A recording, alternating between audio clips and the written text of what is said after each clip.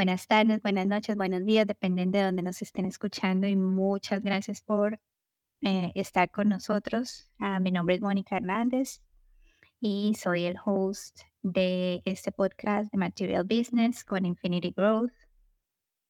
Y hoy tenemos una invitada súper especial, Viridiana. Muchísimas gracias por estar con nosotros hoy. Muchas gracias por la invitación. Como te habíamos dicho y como le dijimos a nuestra audiencia, estamos haciendo la cápsula de sustainability en inglés, sostenibilidad en español. Y tenemos invitados que van a hablar de muchos temas.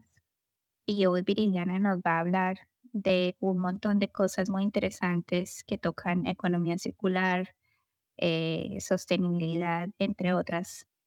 Y estamos súper, súper, súper contentos de que estés con nosotros. Muchas gracias a la audiencia que siempre sigue creciendo y que nos están ah, compartiendo y están fieles a nuestros episodios. Muchas gracias.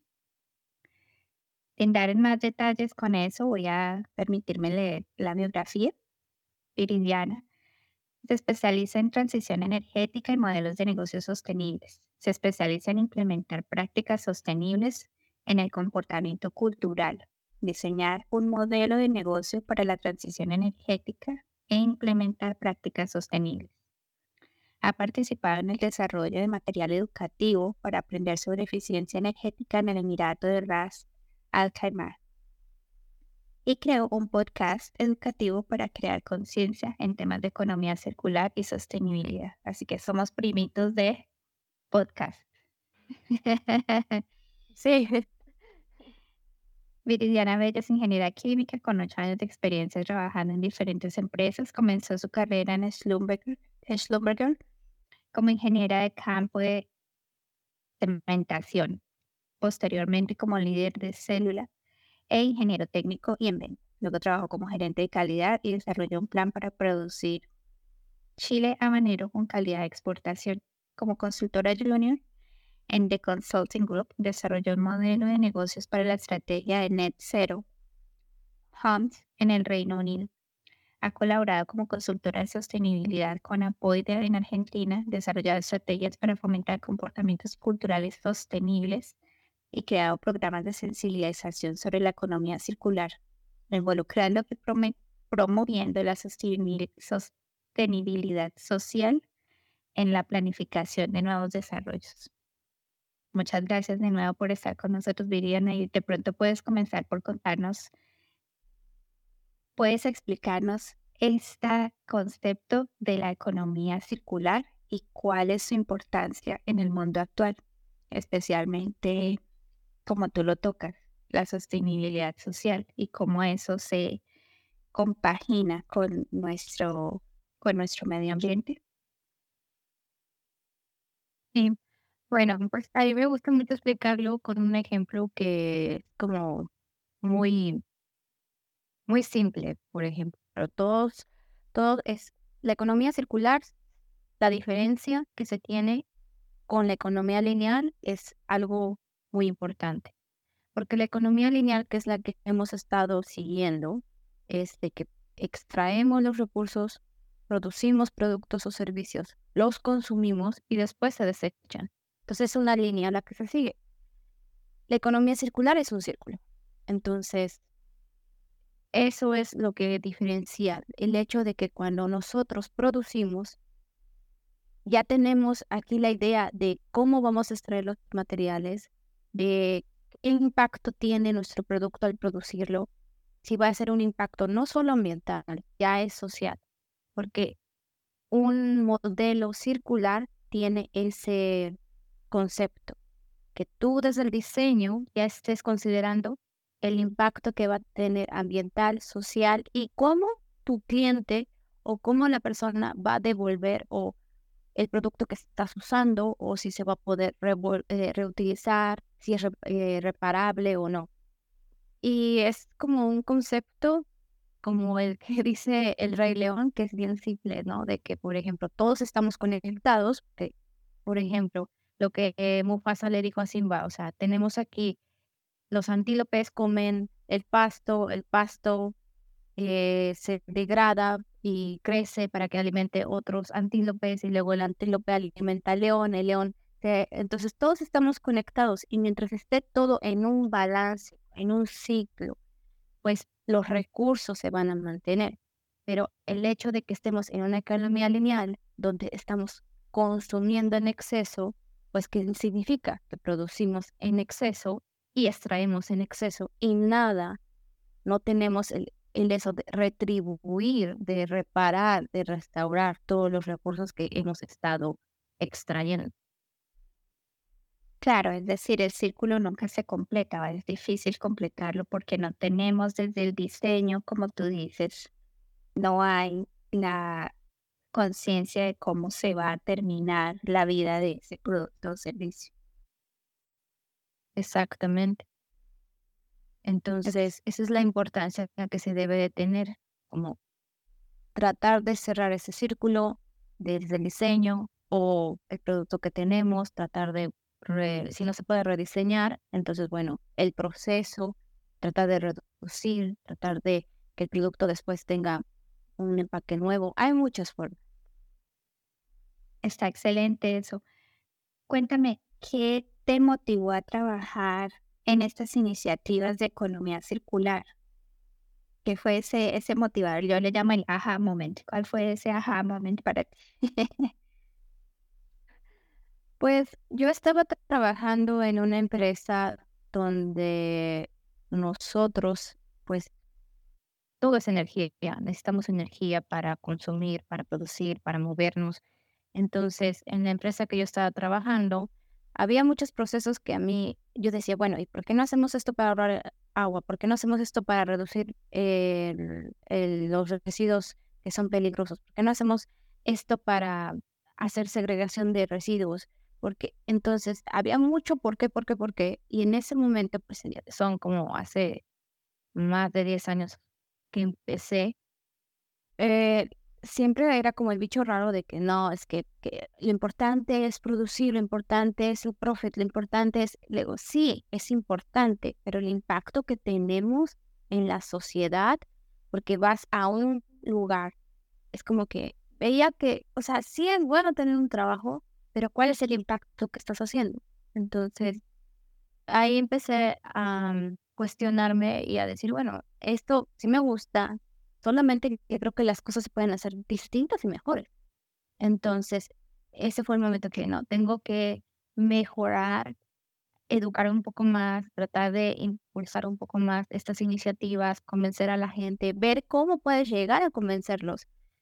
Y eso fue como, hay que cambiar.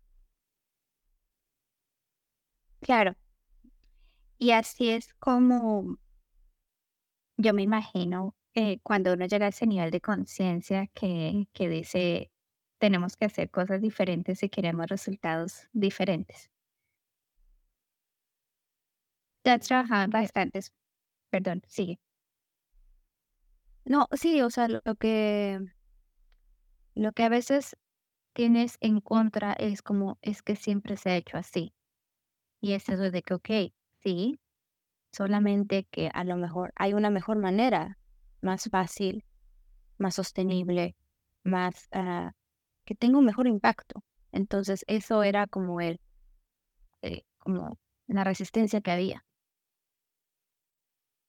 Hace probablemente unos 4 o 5 podcasts anteriores vino Andrea y una de las frases que ella dijo fue exactamente la que tú acabas de decir.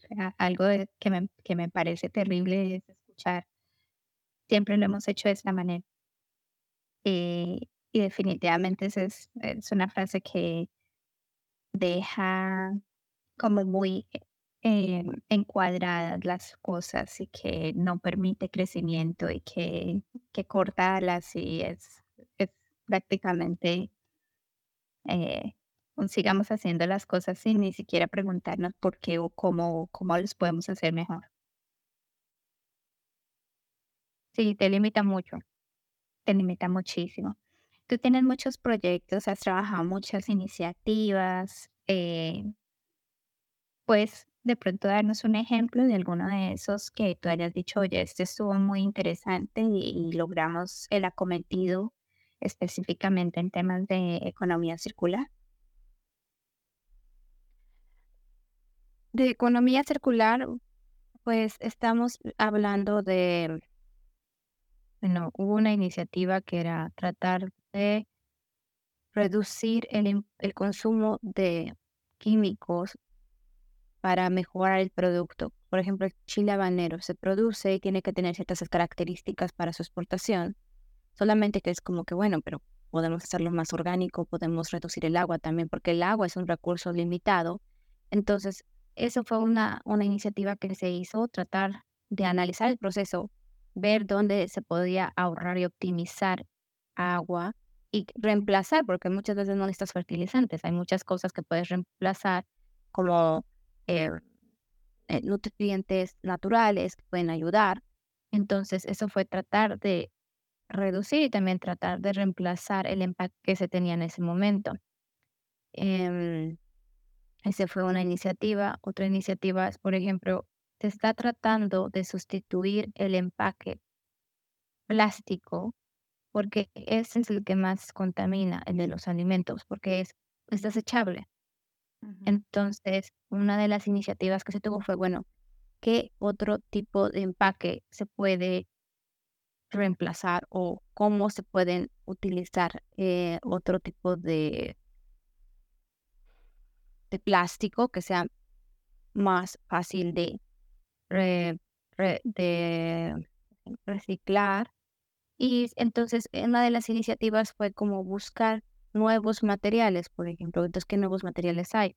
Bueno, se está desarrollando un plástico a través de la cáscara de naranja, también del nopal. Entonces, estar viendo qué proyectos pequeños, porque muchos de ellos son proyectos que se quedan. Entonces, ver qué proyectos hay para tratar de escalarlos y tratar de, pues, como de darles una posibilidad para que sea aplicable a nivel, a gran escala, ¿no? Entonces, esas son de las iniciativas en las que he estado involucrada y pues es para promover esto, ¿no? Pensar cómo el, cómo el diseño del producto muchas veces es el 80% de, de lo que por ejemplo, en el diseño, cuando tú diseñas un producto, si no se diseña bien, ese 80% él va a contaminar, ya sea agua, suelo, entonces, y se desecha.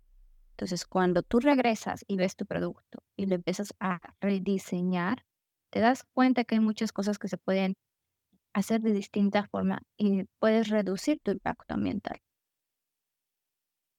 Ese es un punto de vista muy interesante y definitivamente la estadística que yo he leído era el 70% del, ahora tú nos lo confirmas que es alrededor del 80% del impacto de un producto durante su vida útil y a su desecho se puede, se puede evaluar y de pronto eh, especificar, diseñar mejor desde su nacimiento, desde el diseño.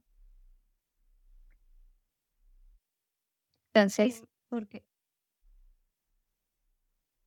sí, porque, por ejemplo, es lo que se ha visto que en diseño es donde tú tienes como mayor control de ya decidir cuál va a ser el impacto. Entonces, no solo ambiental, sino también social.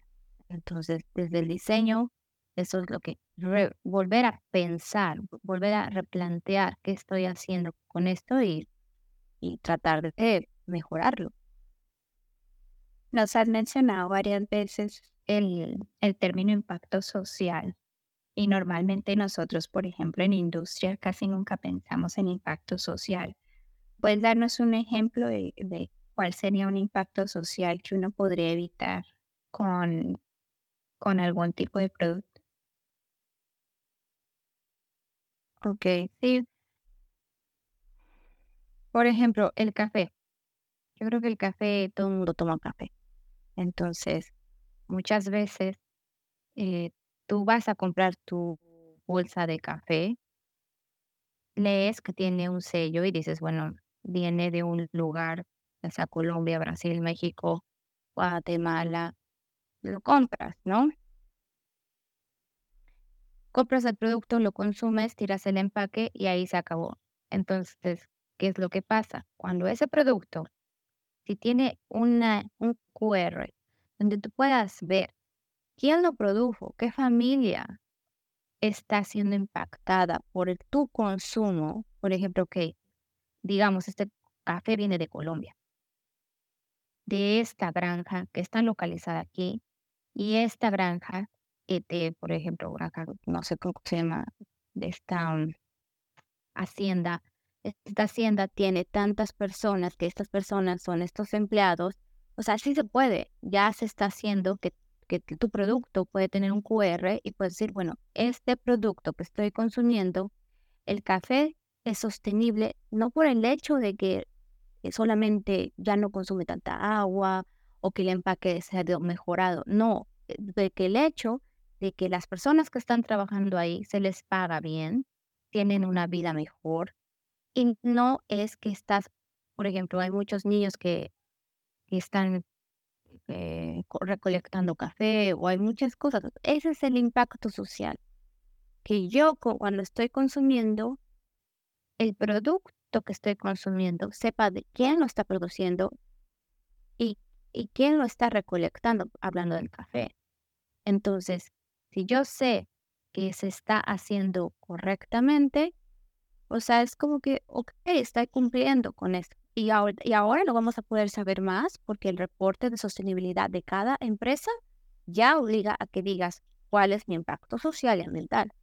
Entonces, cada vez está, por ejemplo, en Europa, el siguiente año ya va a ser obligatorio que tengas un reporte de sostenibilidad cumpliendo todos los índices del GRI, que es indicadores específicos, por ejemplo, de la diferencia entre pago entre hombre y mujer. ¿Cuántos hombres y mujeres tienes? ¿De qué edad?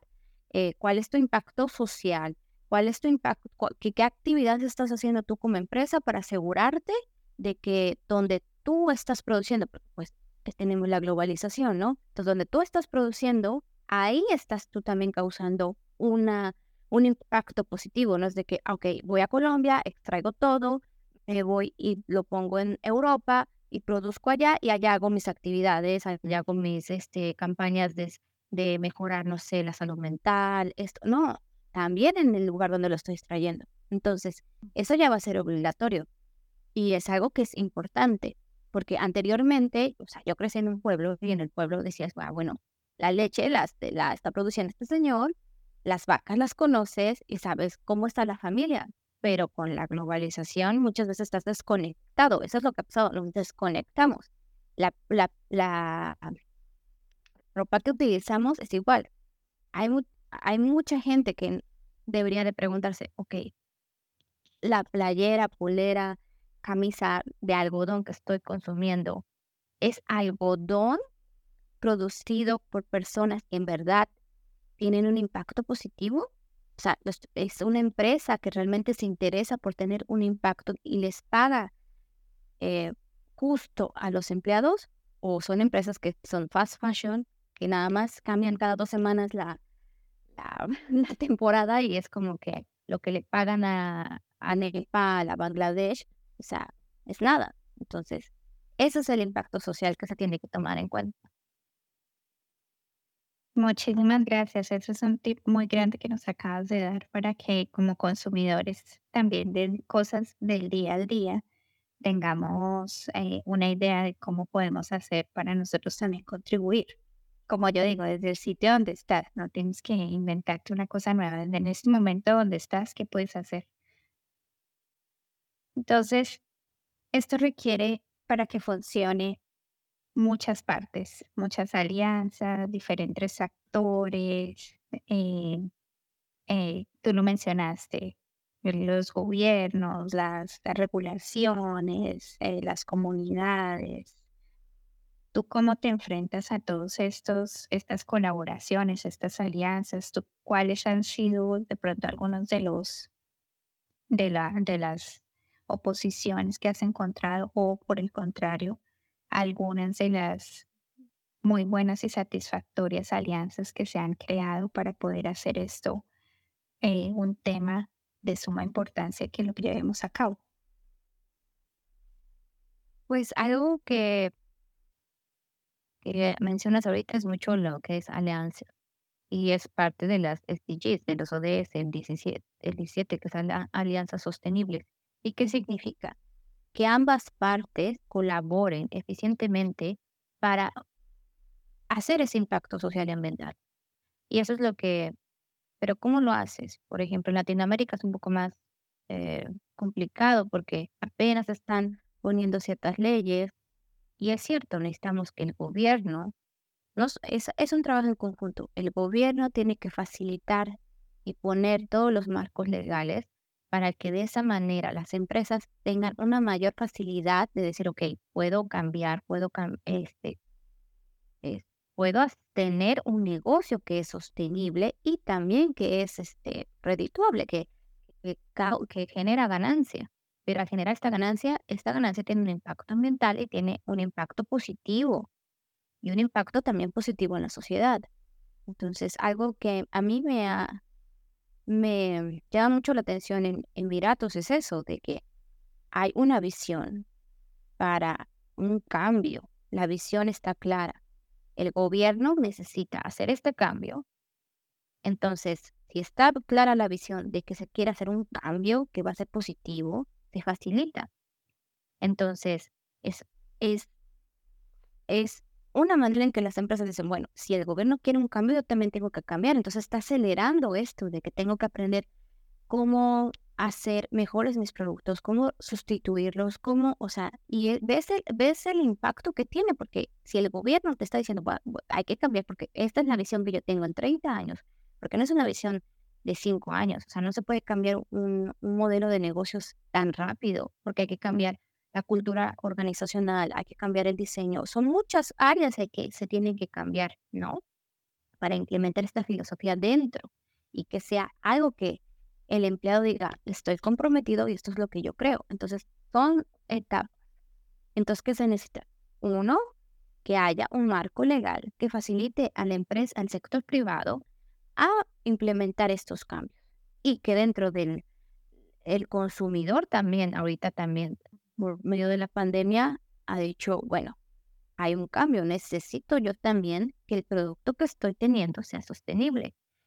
Y se ha visto que, por ejemplo, de 2020, o sea, solo la pandemia lo que hizo fue que mucha gente ya está cuestionando, creo que aumentó un 40% eso de cuestionarse de dónde viene mi producto, qué impacto tiene en la empresa, qué está haciendo la empresa, no solo ambiental, sino social. Entonces ya el consumidor está empujando al sector privado y el sector privado también está empujando al gobierno. Y cuando los tres empujan al mismo lado, o sea, ves que todas estas colaboraciones los resultados son más rápidos y más eficientes porque todos están jalando para el mismo lado. Entonces, eso es lo que se necesita, que todos estén alineados a la misma visión de que se puede mejorar y se puede mejorar para algo positivo. Wow, bastante interesante lo que dices y gracias por traerlo a colación. Definitivamente tiene que haber una alineación de pensamiento y tenemos todos que mirar el mismo objetivo para poder, como tú dices, jalar el carro de la misma manera y poder llegar al punto que queremos llegar. Tú mencionabas que hay oportunidades, es decir, que esto a la final, como decimos en Colombia, a la final paga. Pero tú has tenido o nos puedes dar algunos ejemplos, porque a veces y por ejemplo en el área de integridad, que es en la que trabajamos nosotros sabemos que hacer las cosas desde el diseño es, es una muy buena práctica. Nosotros sabemos que tener planes de inspección proactivos nos mejora para que no se nos dañen los equipos, que estar en, que hacer las cosas de una manera no reactiva, sino proactiva, nos mejora y nos alarga la vida, que finalmente es dinero en esta industria. Sin embargo, es a veces sorprendente cómo seguimos diciendo lo mismo. Yo llevo 20 años ejerciendo y sigo diciéndolo del mismo discurso que dije hace 20 años. Entonces, a veces es difícil a la gente, que la gente entienda cuál es económicamente el retorno. Y como tú decías cuando empezaste tu carrera, al principio es, bueno, pero es que tenemos es que producir, tenemos es que, lo mismo cuando yo decía, tenemos que parar la planta porque tenemos que investigar qué está pasando. Y la respuesta era a veces bastante cortante, no, pues no podemos porque simplemente necesitamos producir. Entonces, ¿cómo te has enfrentado tú a esa barrera de una manera de esto es importante y esto va a pagar a largo plazo? Probablemente no en este instante, pero después. Sí, por ejemplo, pues hay que hablar, o sea, algo que es importante es hablar de negocios, o sea, no puedes llegar con esta filosofía, o sea, sí puede llegar, pero no es, estamos hablando de negocios, entonces se llega con números, se hace un análisis y se dice, mira, em, estamos haciendo esto, esto está costando tanto. El hecho de cambiar significa que vamos a tener este ahorro en esta área y es eso, llegar y hablar el mismo idioma de negocios con la persona que está tomando la decisión. Porque la persona que toma la decisión, si tiene ya este concepto de, bueno, yo quiero cambiar, quiero ver, o sea, por curiosidad lo va a hacer. Pero si es una persona que ha estado trabajando durante años haciendo esto, tienes que hablar su mismo lenguaje. Y sí se puede. Haces tu análisis haces tu análisis del negocio, ves todos los parámetros financieros que puedes mejorar, llegas, lo presentas, dices, estas son las áreas que se pueden mejorar. Y es eso, a mí me tocó una vez presentar un proyecto acerca de reciclar. Y la persona era de, no, es imposible. Y era eso, o sea, literalmente es imposible, no se puede hacer.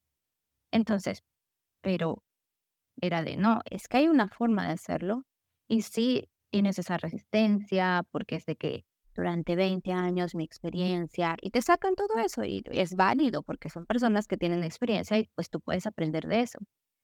Entonces la mejor manera de hacerlo es, ok, escuchar la manera que habla, qué es lo que él necesita escuchar para convencerse y eso fue lo que hicimos. Fue un trabajo en equipo. Yo hice el análisis de ese proceso, cómo se podía implementar, dónde había como ese tipo de mejoras, porque cuando llegas a hacer ese análisis, pues la persona se siente atacada de que no, no, pero si se está haciendo perfecto, ¿no? Entonces, tienes que entender que desde qué punto de vista de negocios la persona te está viendo. O sea, si tú llegas, para él es como una amenaza. Entonces, ¿qué tienes que hacer? Ok, voy a hacer mi estudio, lo estoy haciendo, pero es para una mejora. Y esto es lo que te presento. Y él va a tomar la decisión. Y el dejárselo a esa persona que tome la decisión. Y decirle, mira, eh, analizamos esto y esta es la ganancia. Y se hace como cuando es el breaking point, ¿no? Cuando vamos a obtener la ganancia al implementar este proyecto, porque lo que se quería hacer era hacer como recolección ya segregada de los productos, bueno, de los residuos orgánicos con residuos reciclables y tratar de hacerlo, ¿no? Entonces, se hizo este análisis del caso, el financiero, se hizo una presentación y fue eso, hablar de negocios, hablar de números, cómo iba a impactar. Y al final fue como que, ok, va a ser una prueba piloto, pero había una justificación válida. Y es eso, de que a veces las personas llegan, pero no llegan con todo esto, con toda esta información. Entonces las personas, pues obviamente si no es económicamente viable, no te van a invertir. Entonces, ¿qué necesitas hacer? Hacer todo tu trabajo, desmontarlo financieramente porque es negocio. Y sí hay negocios sostenibles. Por ejemplo, ¿quién se iba a imaginar que a partir por ejemplo, un caso que a mí me sorprende mucho y está cambiando muchas cosas en un área donde es la primera industria más contaminadora, la segunda, que es la de la moda? Por ejemplo, ¿quién se iba a imaginar que estas eh, haciendas que producen tequila tienen ahí el desecho de los agaves? Ahora hay personas que utilizan ese agave, ese desecho, y lo están reutilizando para hacer ¿qué? Piel, o sea, piel de agave, piel de nopal, y ahora lo están poniendo como en tenis, en grandes marcas, están ya en las grandes pasarelas de Europa. Y es como que, ¿por qué? Porque lo plantearon de que, mira, y esto no es basura, esto es esto puede ser un recurso y va aumentando. De aquí sacan dinero. Exactamente. Y así, pues se financiaron y pues es su forma de negocio, ¿no? Entonces, es eso, es hablar de números. Y los números no mienten. Hay muchos negocios que sí pueden tener un impacto positivo, sí pueden tener un impacto positivo en la sociedad y en la sociedad. Si simplemente sentarse, analizarlo y hacer esa propuesta viable. Y eso que acabas de decir es de suma importancia y yo no me canso de decirlo.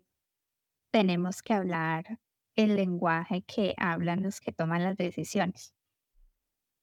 Tenemos que hablar al mismo nivel de la persona que está tomando la decisión, porque si no, a veces, por ejemplo, en el caso de nosotros nos ponemos súper contentos porque encontramos grietas o porque encontramos daños y decía yo en otro de los podcasts, yo cuando estaba en inspección y entraba un equipo y salían grietas, yo salía feliz y todo el mundo me quería matar porque eso no está bien, pero era mi trabajo. Entonces, es el saber eh, vulgarizar esos términos para que las personas que están tomando las decisiones, que no tienen el tiempo para entender la tecnicalidad, puedan tomar la mejor decisión basados en números, como tú dices. Sí, porque cuando tú hablas con números, cuando tú hablas ese mismo lenguaje, o sea, porque muchas veces la persona dice, por ejemplo, la persona, vamos a hablar de público en general, voy a comprar el refrigerador que es más barato. ¿Es por qué? Porque y hay una calificación de estrellas, ¿no? O de barras o de colores. Y compras la que es barra, por ejemplo, amarilla, 2 estrellas, porque es más barato. Pero lo que no sabe el consumidor es que es más barato en este momento, pero a la larga, todo tu consumo energético va a ser más caro. Que si le inviertes un poquito ahorita, ese refrigerador, esa televisión, ese aire acondicionado, en lugar que compres el 2 estrellas, compras el de 5 estrellas, te va a ahorrar dinero. Pero solamente es eso, en este momento, porque es más barato. Y ese es nuestro aprendizaje. Entonces, ¿qué tenemos que hacer? Por ejemplo, tú como productor, tienes que hablar el lenguaje de tu consumidor también, decirle, mira, ¿sabes qué? Te conviene más invertir a la larga, porque esto te va a ahorrar energía. Y eso es lo que se está tratando de hacer también. Claro, y ahí tocas un tema excelente y es la educación del consumidor, la concientización y la promoción de las prácticas de economía circular y de cómo se involucran. Y nos has dado bastantes ejemplos de cómo pueden los productores, cómo pueden las empresas, los fabricantes, hacer de esto algo que sea algo más común. Pero sin embargo, tú fuiste un step above, como decimos en inglés, y tu, creaste tu canal de cómo hacer prácticamente como estamos haciendo ahorita. Y me encanta de que estemos hablando del SDG número 17, que es colaboración, porque eso es lo que estamos haciendo tú y yo esta tarde, esta noche, este día, tratando, tú sabes, de colaborar, de llevar conciencia a tu audiencia, a la mía, y de hacer eso de esa manera. Algún, no sé, de todos los proyectos que has trabajado, alguno que tú recuerdes especialmente con esta parte de la educación y la concientización. Sí, pues he tenido 2 proyectos que me han gustado mucho. Uno es el podcast, porque la primera temporada la usamos mucho para crear conciencia, porque en el 2020, cuando fue la pandemia, hubo un workshop ahí de la Fundación Ellen MacArthur, que es como los abuelos o bisabuelos de la economía circular, porque es la persona que ha estado trabajando en esto, ¿no? Y entonces yo veía que mucha gente que estaba ahí era de Europa y pues obviamente toda la visión que tienen es como, eh, eh, o sea, son países pequeños con otras dificultades que tuvieron. Entonces, por ejemplo, esto de economías compartidas. Y es de que sí, bueno, pero en Europa se puede porque hay seguridad, pero vete a Latinoamérica y hacer, pues no, no se puede porque, o sea, no vas a compartir tu carro con alguien que no conoces porque sabes que o te secuestran. Entonces, como dijimos, bueno, ¿qué podemos hacer? Que toda esta información de educación está más en inglés. Pues dije, bueno, vamos a hacer como estos episodios donde hagamos como más tangibles estos conceptos y la gente se interesa porque muchas veces es, ay, economía, y es de que, ay, es para alguien que, no estamos hablando de números, estamos hablando de un concepto que también me impacta, también te impacta a ti. Entonces, esto fue algo que me interesó mucho en tratar como compartir de una manera porque igual yo voy aprendiendo con las entrevistas, averiguo más, entonces dije, bueno, vamos a hacerlo para que la audiencia en general le guste, se sienta atraído por aprender estos temas que nos involucran y que tienen un impacto positivo. Entonces, este fue uno de los proyectos en el que inicié. Y otro en el que trabajé, bueno, ya concluyó, es el de hacer contenido para un videojuego para educación, ¿no? Entonces, este videojuego habla mucho de lo que como todo el tiempo consumimos energía, ¿no? Solamente que no sabemos de qué manera o hemos olvidado la manera de hacerlo. Yo me acuerdo mucho que, por ejemplo, te decían, apaga las luces cuando salgas de la casa, el aire acondicionado. Entonces, este videojuego habla de educación. Lo desarrollé junto con el equipo de la municipalidad de Ras Al Khaimah. Entonces se llama Mansili, que significa mi casa en árabe, y habla de eso, ¿no? De que como una persona, un niño puede entrar a jugar y va aprendiendo todos estos conceptos, porque mi idea era de, ok, va a aprender, o sea, la idea es que jueguen para aprender a reducir su consumo energético, pero también para que aprendan. Entonces empezamos a poner como 3 niveles. Ok, vamos a empezar con lo básico, que mi compañero del doctor Pablo Izquierdo, él tiene esta filosofía Meaning Green, que es como que consume lo que, o sea, si no lo vas a usar, no lo consumas. Y luego, consume eficientemente y luego ve cómo puedes reemplazar, ¿no? La fuente energética, que sea algo renovable. Entonces tratamos de llevar ese concepto a los niños, a las futuras generaciones, donde ellos van a jugar y juegan aprendiendo qué es retrofitting, qué es por qué tenemos que tener una ventana de dos vidrios, por qué tenemos que sellar toda con esta pintura que refleje los rayos UV. Y son conceptos que no son para niños, o sea, en este momento, o no, tú nunca sabes hasta que ya estás leyendo este tipo de conceptos. Entonces, algo que hemos visto es que si a las generaciones les empezamos a bajar estos conceptos más rápido, van a tener una conciencia diferente de cómo producir negocios. Entonces, eso es lo que me gusta, ¿no? Que la educación tiene que estar en todos los niveles en este momento para que haya un impacto.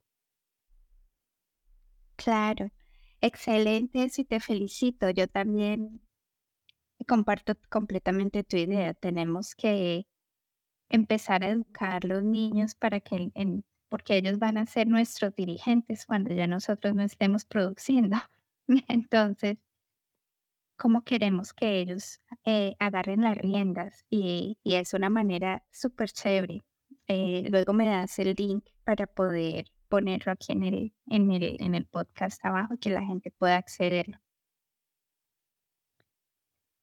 Sí, sí, tenemos esa, y como, o sea, tenemos esa misión, o sea, el departamento, Andrea, que es mi jefe, tiene esa visión y como él tiene esa visión en el departamento, todos los que trabajan con él tienen la misma vocación, la misma inspiración de que hay que cambiar y es como que es de que, ay, bueno, vamos a hacer esto por cumplir. No, es vamos a hacer esto y que esto tenga un impacto a futuro y que se quede, o sea, ese tipo de personas cuando tienen esa pasión de hacer las cosas para cambiar, o sea, todas las personas que están alrededor, de todos los que colaboramos en ese proyecto, pues te sientes feliz de que, por ejemplo, ahorita se está buscando que se implemente en el currículum de la, de las escuelas, porque es algo que va a cambiar, va a tener un impacto. Y eso es, por ejemplo, cuando vas haciendo esas alianzas, de que vas con esta persona y le dices, mira, hay que colaborar juntos porque esto es para un propósito mayor, no es simplemente una ganancia, porque el juego, cualquier persona, te paso el link, cualquier persona lo puede jugar, es abierto al público, porque la misión es esa, transmitir conocimiento, no es una ganancia, ¿no? Porque al final la ganancia viene después, que las generaciones, porque pues también, o sea, antes la forma en que tú y yo aprendimos es muy distinta a la que nuestros hijos están aprendiendo, es más dinámica, es más presencial, es más de que tengo que hacerlo, tengo que verlo, entonces pues hay que evolucionar, ¿no? Entonces eso es de que, ok, vamos a hacer esto para que los niños también se interesen, de que no es de que una persona que llegue y diga, y ellas hay que apagar las luces, no, ya los ven ahí al fuego y solitos de, oye, ¿por qué dejaste la luz prendida? Hay que apagarla porque en el juego, y así como que, le hacen caso al juego. Entonces, eso es interesante. Excelente. Y va de la mano con el SDG número 4 también, ¿no? Que es la calidad en la educación. Entonces, nos estamos adaptando para justamente darle las herramientas a la generación futura de este mensaje tan importante. Y dijiste algo sumamente importante, y es a empezar a moldear los líderes y los empresarios del futuro, para que ellos también tengan en cuenta todas estas cosas que cuando nosotros crecimos, pues no lo teníamos en cuenta. Exactamente. Por ejemplo, algo que a mí me causó mucha... Cuando tomé este proyecto, eh, había 3 personajes, ¿no? Y era un niño y había los padres. Y yo decía, bueno, pero yo tengo hijas, son mujeres y yo quiero que sea una niña. Y de repente empecé a Ujú. preguntar, bueno, ¿y por qué no hay, por qué como que no hay una niña? Me dijo, no, pues es que cuando lo diseñamos, y ya me di cuenta, ¿no? Que era un problema de diseño, de que querían poner 2 habitaciones, pero que porque no se pudo, porque no cabía. Entonces dije, bueno, ¿qué podemos hacer? Entonces, pues, ahí tuve la diseñadora gráfica, pues también es un juego que está en la cultura árabe. Entonces hay que tratar de, ella es musulmana, entonces dijimos, bueno, ¿cómo podemos hacer esto, no? Que haya una representación femenina de una niña, porque las niñas tienen que ver esa representación para decir, yo también Ujú. estoy en el juego, yo también puedo hacer cambios, o sea, y es importante. Y fue muy importante porque cuando se lanzó, en el Congreso fue la versión 1 que no estaba la niña y pues no había niños, ¿no? Bueno, llevamos ahí los niños a jugar y todo eso y lo vieron. Pero cuando se lanzó en el Día Nacional, donde invitaron niños, niñas, sí hubo como ese cambio, porque las niñas iban de, oye, yo quiero, porque estábamos regalando unas hojas para colorear con estos consejos de cómo ahorrar energía, cómo, o sea, entonces le hicimos así, ¿no? Entonces veías que los niños iban por su hoja de niño y las niñas por su hoja de niña. Y ahí me causó mucho impacto porque dije, no, o sea, te tienes que ver ahí, tú como mujer, tú como niña te tienes que ver ahí, porque si no te ves ahí, no hay un cambio en las generaciones, ¿no? Y queremos que haya una generación que sea más equitativa, más igualitaria para condiciones laborales, tanto con mujeres, porque muchas de las niñas, ¿qué es lo que ven?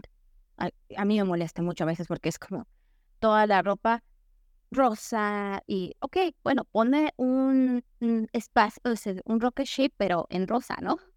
O ponme estos planetas, pero en rosa, pero ponlos. O sea, que las niñas tengan esa opción de que también pueden ser astronautas, que también pueden ser ingenieras, que también pueden ser, investigadoras, que también pueden estar en esto, lo que se llama STEM, porque es importante. Entonces, eso es algo que me gusta, ¿no? Que haya, como tú, personas que hagan ese tipo de colaboraciones, que hagan este tipo de divulgación para que haya generaciones que digan, bueno, si hay una persona que está haciendo esto, yo también puedo hacerlo.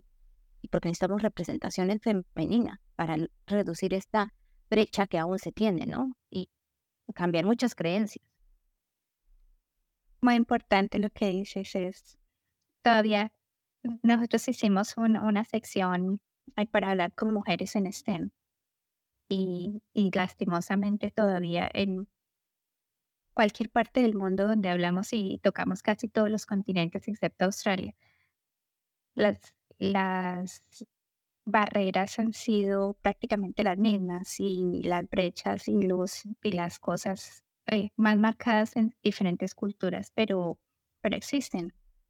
Y parte de las conclusiones después de esos episodios fueron de que exactamente lo que tú acabas de decir, si no modelamos cómo es que queremos que sea, las que vienen detrás no van a tener un modelo para ver. Entonces, si hay un modelo a seguir, es mucho más fácil continuar la tarea. Entonces, lo sumarizamos diciendo cómo estás extendiendo la escalera para que otras personas que vienen detrás suban. Y es Exacto. exactamente lo que tú acabas de decir. Viridiana, ha sido súper chévere, se pasó el tiempo extremadamente rápido. Muchísimas gracias por estar de nuevo con nosotros. ¿Tienes algún mensaje último para nuestra audiencia? ¿Quieres darles un último mensaje? ¿Qué les dirías?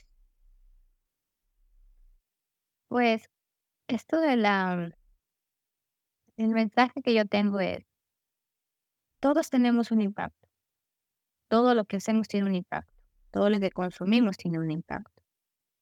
No hay algo que no consumamos o que hagamos que no va a tener un impacto. Lo importante es una pregunta, es ¿para qué lo estoy haciendo? Y cuando contestamos esta pregunta, o sea, estoy comprando esto para mí y esto tiene un impacto positivo, eso es lo que tenemos que hacer porque de esa manera podremos hacer un cambio en nuestros hábitos. Y creo, y yo soy fielmente creyente de que todos podemos hacer algo mejor y diferente cada día para cambiar la manera en que estamos teniendo un impacto a la sociedad y al medio ambiente. Buenísimo, nada más que adicionar. Cerraste con broche de oro. Viridiana, muchísimas gracias por tu tiempo, por venir y compartir tantos tips, tantas cosas tan importantes. A toda la audiencia, muchas gracias por estar acá. Nos vemos con otro capítulo dentro de 2 semanas y espero que nos sigan siguiendo y nos sigan eh, compartiendo y que, como dice Viridiana, hagamos un impacto y que nos preguntemos el por qué. Y eso nos va a dar la respuesta de si es por aquí o no es por acá. Exactamente. Muchísimas gracias por la invitación y gracias a la audiencia por escucharnos. Perfecto, muchas gracias.